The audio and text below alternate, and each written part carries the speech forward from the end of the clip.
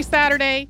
Shirley Chisholm is getting a quick mention in one of our upcoming episodes. And since our episode on her came out a few years ago at this point, we thought we would bring it back into people's feeds. One thing we mentioned in this episode is that in the future, we might do an episode on the Equal Rights Amendment. That future has happened now. We did that episode on February 10th of 2020, if you're curious. It may as well have been 100 years ago. I don't even. It's all I know, it's whatever. What eon was that? But this episode originally came out on November 5th of 2018. We hope you enjoy. Welcome to Stuff You Missed in History Class, a production of iHeartRadio.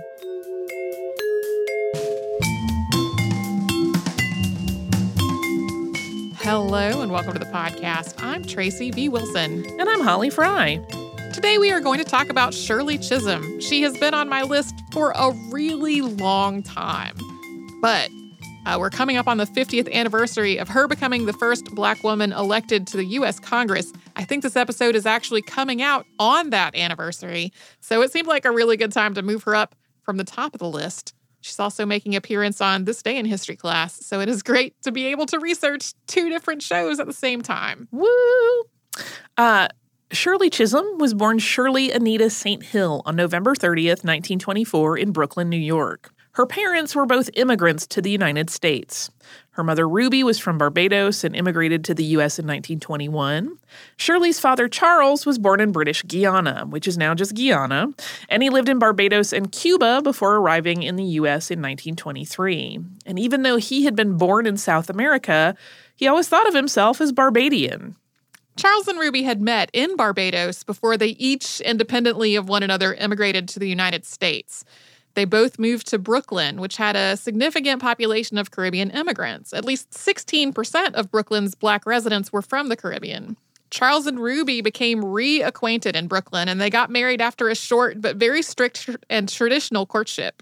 The St. Hills went on to have 4 daughters. Shirley was the oldest and was followed by Odessa, Muriel, and Selma. Charles and Ruby raised their daughters to be disciplined, thrifty, and hardworking Christians. They also had 2 very clear goals for their family. They wanted to own their home, and they wanted all of their daughters to go to college. But money was a very serious obstacle to both of these goals. Charles was a laborer, and his job as a baker's assistant was very low-paying. There weren't really any options for affordable childcare either, so Ruby couldn't work outside the home once she started having children. She tried to help make ends meet by taking in sewing, but it was just not enough money for them to save for a home or for a college education for their daughters. So in 1928, before their youngest daughter Selma was born, the St. Hills decided to send Shirley, Odessa, and Muriel to Barbados. There, they would live with Ruby's mother and be raised with the help of a sister. And the girls' education was part of this decision. Ruby thought that they would get a better education in Barbados, where schools were strict and focused on reading, writing, and arithmetic, rather than in the U.S., which had widely adopted kindergarten and play-based learning in the early grades. Ruby traveled to Barbados with her daughters and 4 of their cousins, and she stayed there for 6 months before going back to Brooklyn. And of course, life in Barbados was dramatically different from what the girls had been used to back in the States. They went from living in a densely populated city to living on a farm, and their chores on the farm included caring for the animals and vegetables that would help feed the family. The culture shock was repeated when the St. Hills decided to bring their daughters back from Barbados when Shirley was 10. She had left for Barbados at the age of 3, and she had very little memory of Brooklyn by the time she got home again. In Barbados, she had been living in a close-knit community where everyone knew each other. But Brooklyn was full of strangers that she wasn't supposed to talk to. The people around her in Brooklyn were also very different.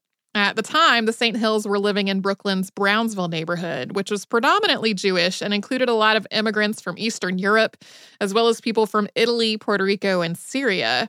In Barbados, they had been surrounded almost entirely by other Barbadians. Shirley also started seeing racial prejudice and discrimination after getting back to the U.S.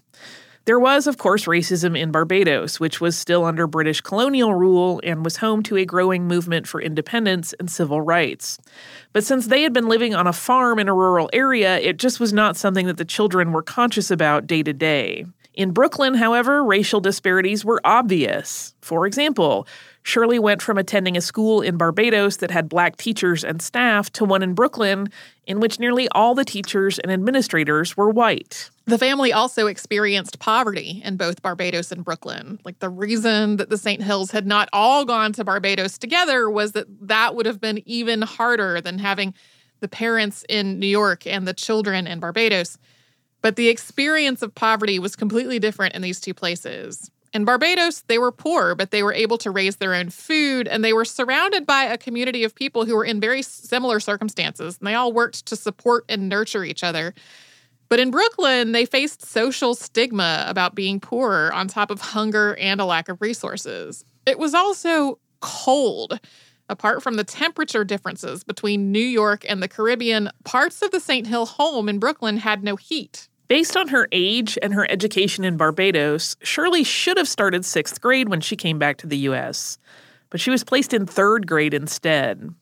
Her skills in subjects like reading and writing were really good, but because she hadn't been attending school in the United States, she knew very little about U.S. history and geography. Naturally, she was bored and unchallenged, and she dealt with it by misbehaving in class. Fortunately, her teacher realized exactly what was going on right away and arranged for her to have a tutor. Within 18 months, she had surpassed her peers of her own age and had grown to really love school, and that was something that would continue for the rest of her education. In 1936, the St. Hills moved from Brooklyn's Brownsville neighborhood to Bedford-Stuyvesant. With all the girls in school, Shirley's mother was able to work again, and she got a job as a domestic. Shirley became responsible for her younger sisters, so she would pick them up to go home for lunch, take them back to school, and then after school, she would pick them up again and look after them until after their mother got home. Ruby was still really involved in her daughters' lives and their education, though. Sometimes she would do her daughters' chores so that they could spend more time on their schoolwork, and then she also took them on regular trips to the public library and asked them lots and lots of questions about the books that they were reading before their next trip.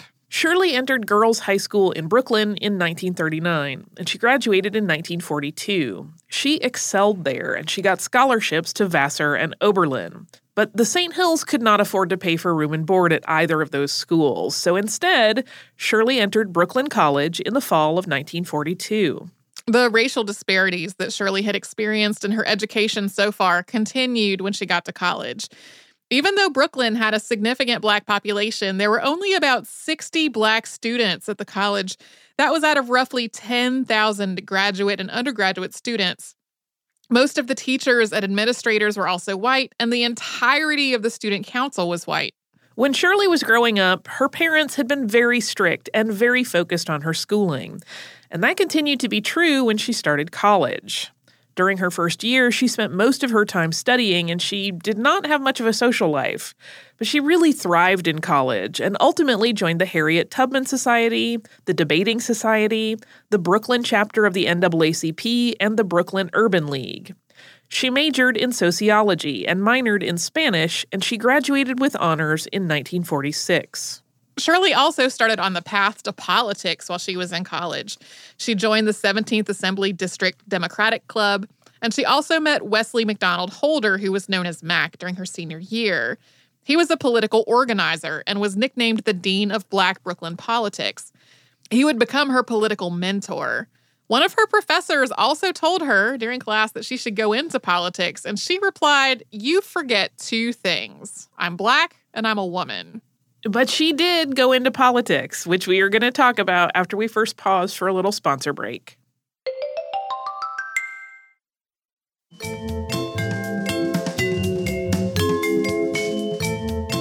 After graduating from college, Shirley St. Hill lived with her parents, who had saved up enough money to buy a home thanks to her father's work in a factory during World War II.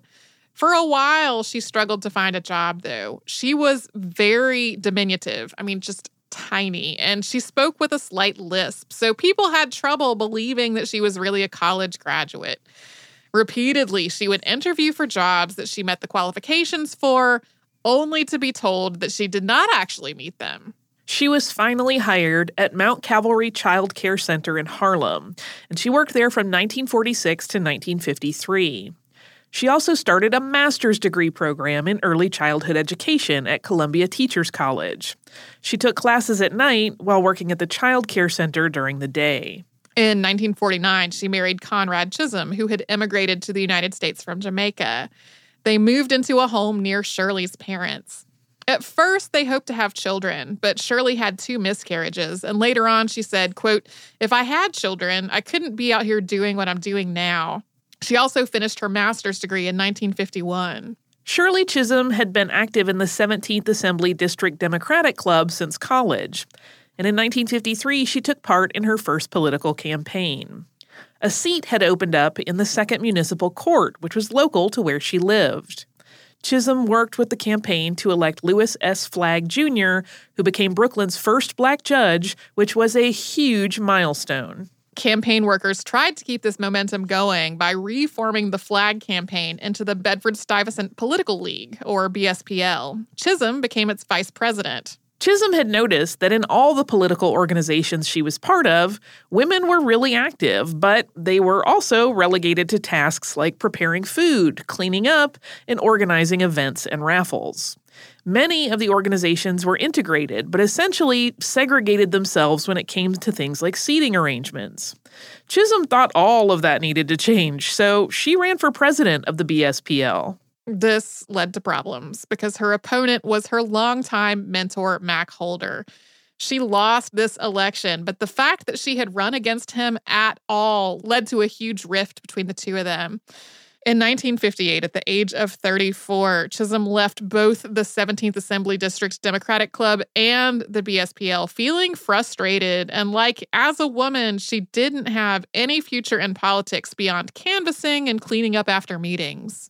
In 1959, Chisholm became a consultant to the New York City Division of Daycare, and in 1960, she returned to politics.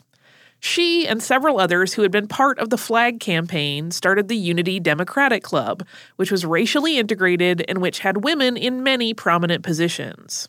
This eased some of Chisholm's frustrations, but at the same time, she was still doing a lot of work campaigning for other people, when what she really wanted was to be the one running for office. So, in 1964, Chisholm told the Unity Democrats that she wanted to run for state representative. They nominated her, and she won her first primary and general election. This wasn't, however, one of her many political firsts. The first Black woman elected to the New York State Legislature was Bessie Buchanan 10 years earlier. While a state legislator in Albany, Chisholm introduced 2 major pieces of legislation that really illustrate what she was trying to do in politics. The first set up unemployment insurance and Social Security protections for personal and domestic workers. This was something she'd seen a need for, both from her mother and from so many other working women in their Bedford-Stuyvesant neighborhood. The second was the SEEK program, which stands for Search for Education, Elevation, and Knowledge, and it was something she'd seen a need for during her own education. The SEEK program identified Black and Hispanic students for both financial and academic aid to study at the City University of New York or the State University of New York. This program still exists today, and it works to bridge the gap for financially and educationally underprivileged students. After a redistricting, Chisholm had to run for re-election in 1965, even though her first term wasn't over.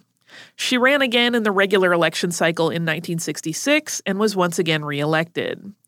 Her other legislation during those years as a state representative included funding for daycare centers for the children of working women and laws to ensure that teachers didn't lose their seniority if they went on maternity leave.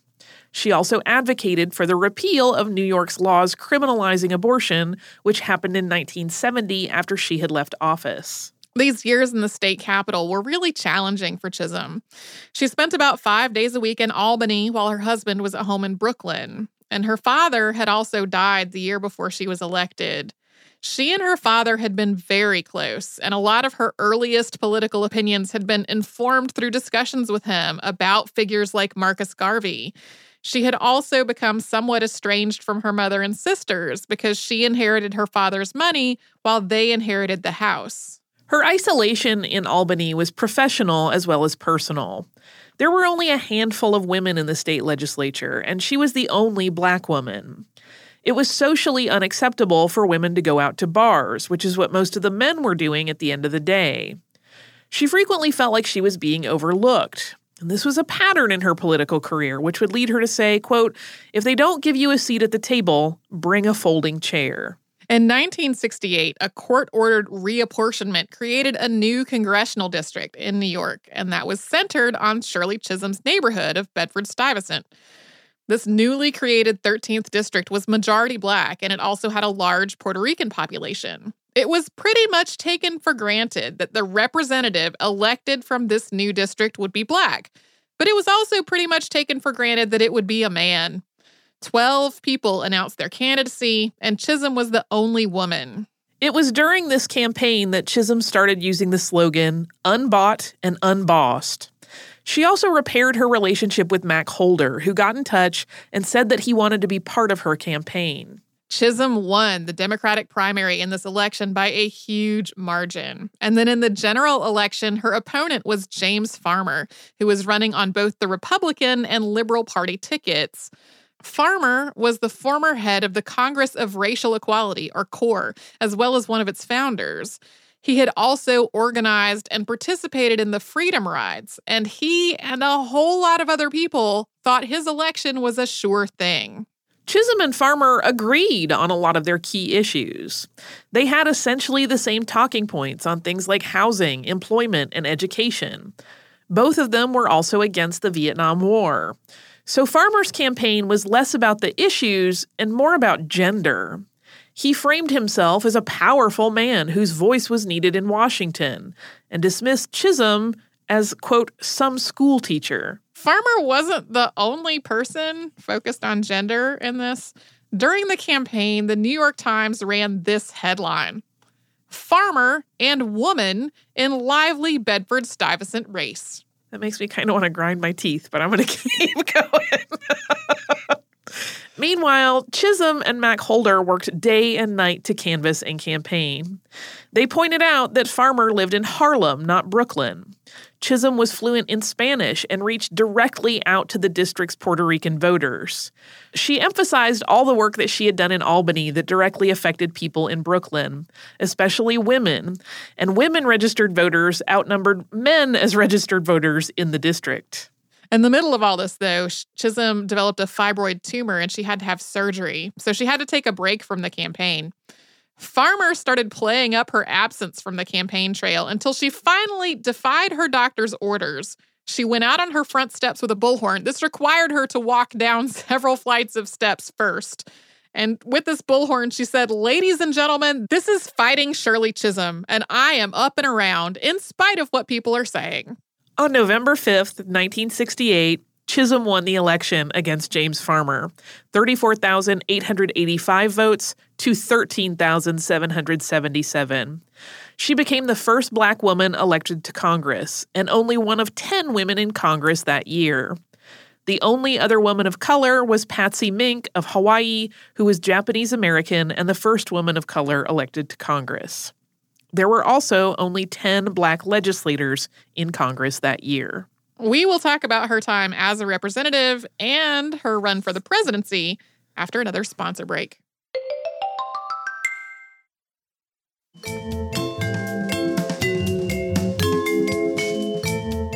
When Shirley Chisholm took office as a U.S. representative from New York, number one, she referred to herself as a Black woman congressman, which delights me.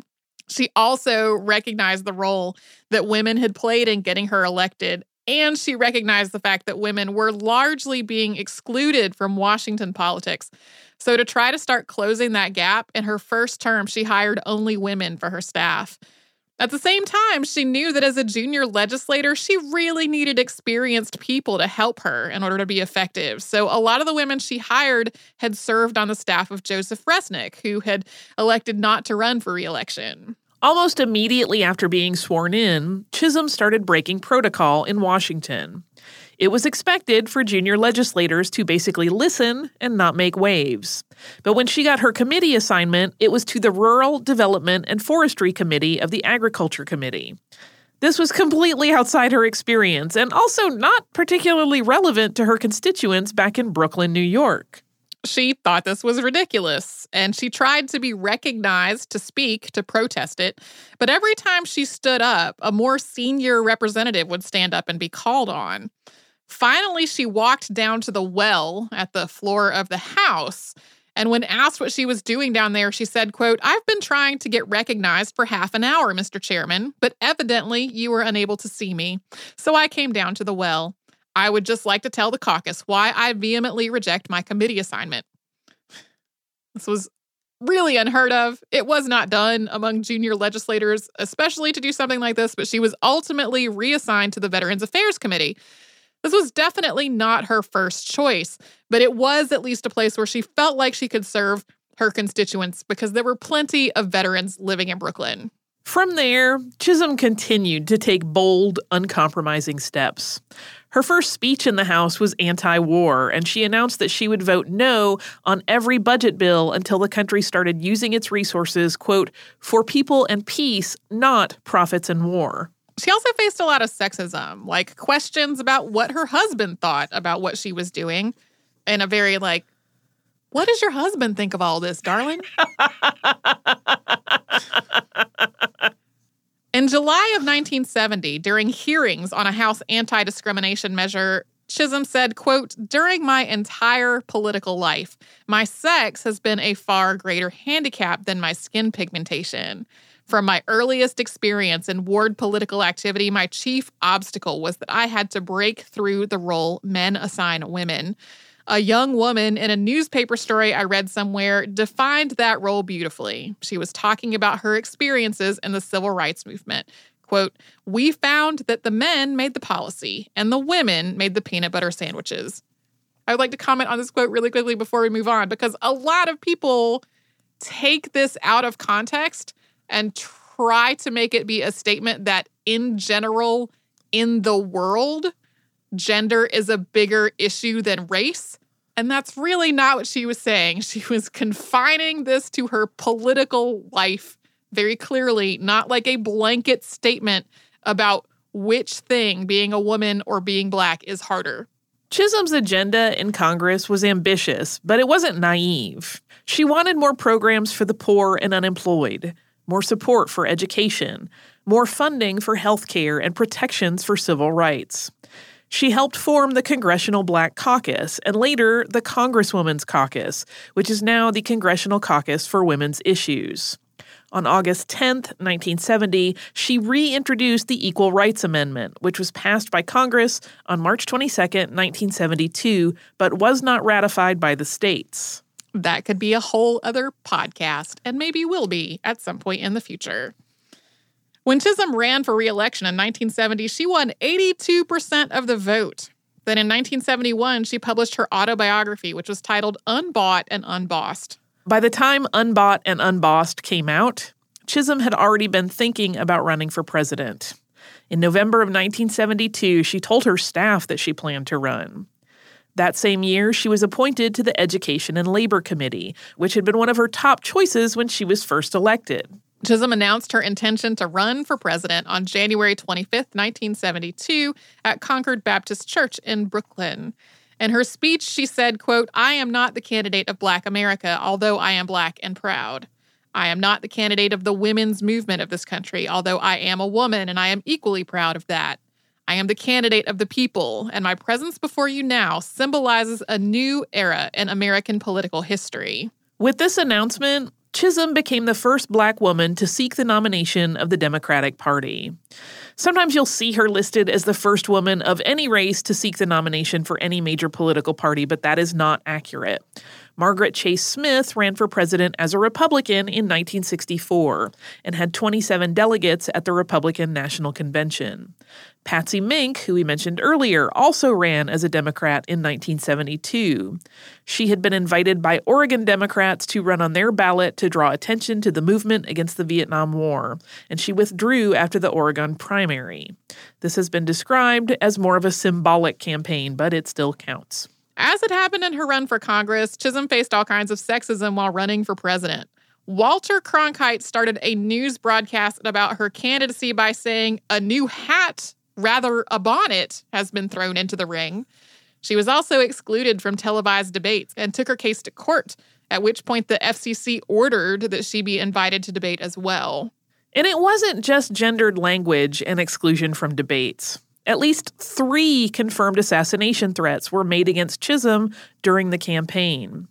Someone stole stationery from one of her opponents and typed up a terribly spelled, badly written press release claiming that she had been in a mental institution. This release went on with a whole series of completely fabricated claims and led to an FBI investigation. As there was obviously racism and sexism all tied together in the response to her campaign. But in this campaign, Chisholm really hoped to build a coalition among anyone who was disenfranchised or marginalized, not just Black people and not just women. She was also vocal in her support of equal rights for Hispanics and Latinos, as well as gay people and Indigenous people. She had called to have a Native person leading the Department of the Interior, which oversees the Bureau of Indian Affairs. And she did get a lot of grassroots support. Many of the people who worked on her campaign were first-time participants in this process. Whenever people asked her what they needed to do to get involved, she would tell them the first thing was to register to vote. And this was just a few years after the Voting Rights Act of 1965 outlawed voting discrimination based on race. But her efforts in the campaign were really hampered by a lack of money and by disorganization from within the campaign.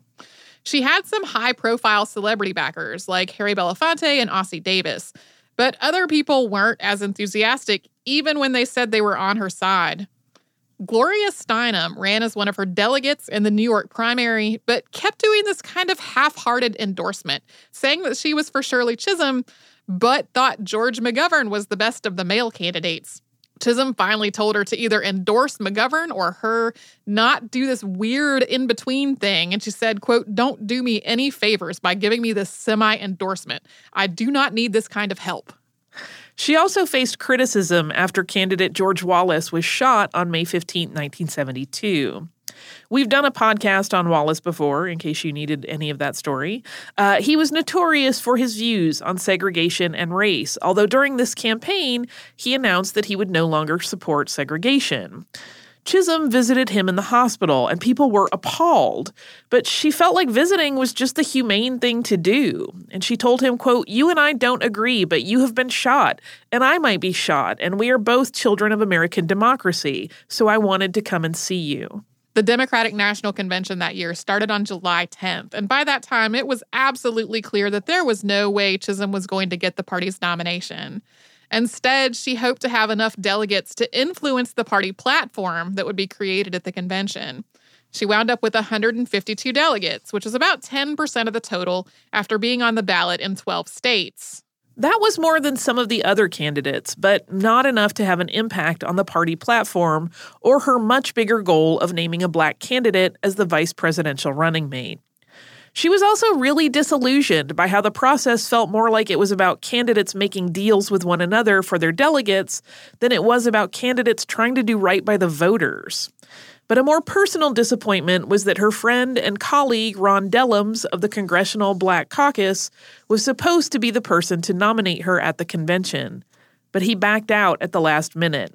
Her friend Percy Sutton did it instead. On the last night of the convention, Shirley Chisholm gave a speech in which she said she would support the Democratic Party nominee, George McGovern. But before she could give that speech, she got a lengthy standing ovation. Even though there were so many disappointments at the Democratic National Convention, Chisholm insisted that she did not regret her decision to run. She said, "I ran because somebody had to do it first. I ran because most people thought the country was not ready for a Black candidate, not ready for a woman candidate. Someday. It was time in 1972 to make that someday come." Later on, she described her candidacy as not exactly opening the door for other women and people of color, but at least leaving the door ajar. In the 1972 election, George McGovern was defeated colossally by incumbent Richard Nixon in just a huge landslide, like an unmatched landslide. We all know how that worked out, though. Chisholm returned to her seat in the House of Representatives, and she spent 7 total terms in the House. In 1975, she co-sponsored a bill to expand the federal school lunch program, and then she led the representatives to overturn President Gerald Ford's veto of it.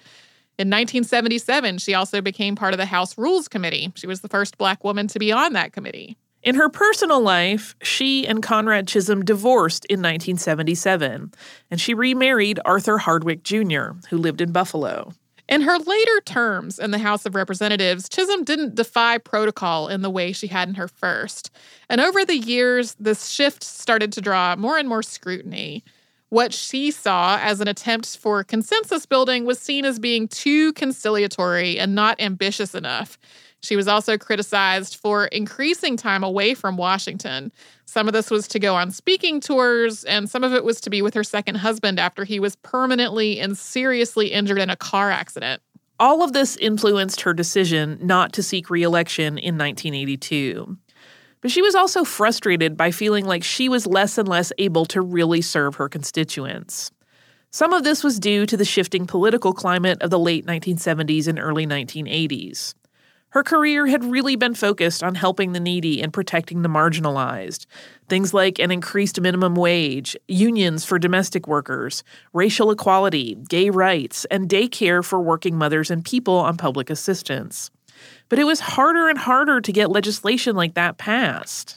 On top of that, for a number of economic and social reasons, voters in her district and in similar districts all around the country were becoming less and less engaged and politically active.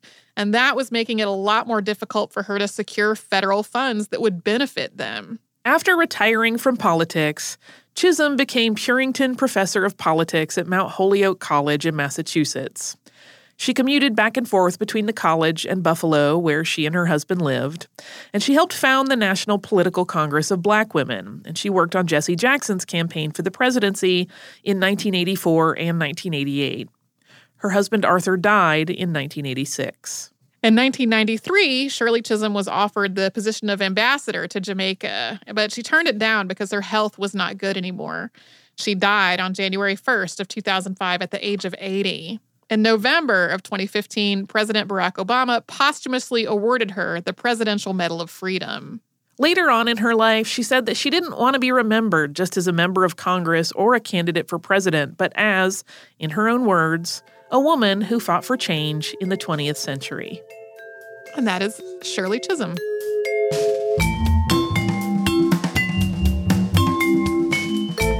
Thanks so much for joining us on this Saturday. Since this episode is out of the archive, if you heard an email address or a Facebook URL or something similar over the course of the show, that could be obsolete now. Our current email address is historypodcast@iheartradio.com. Our old How Stuff Works email address no longer works. You can find us all over social media at Missed in History. And you can subscribe to our show on Apple Podcasts, Google Podcasts, the iHeartRadio app, and wherever else you listen to podcasts. Stuff You Missed in History Class is a production of iHeartRadio. For more podcasts from iHeartRadio, visit the iHeartRadio app, Apple Podcasts, or wherever you listen to your favorite shows.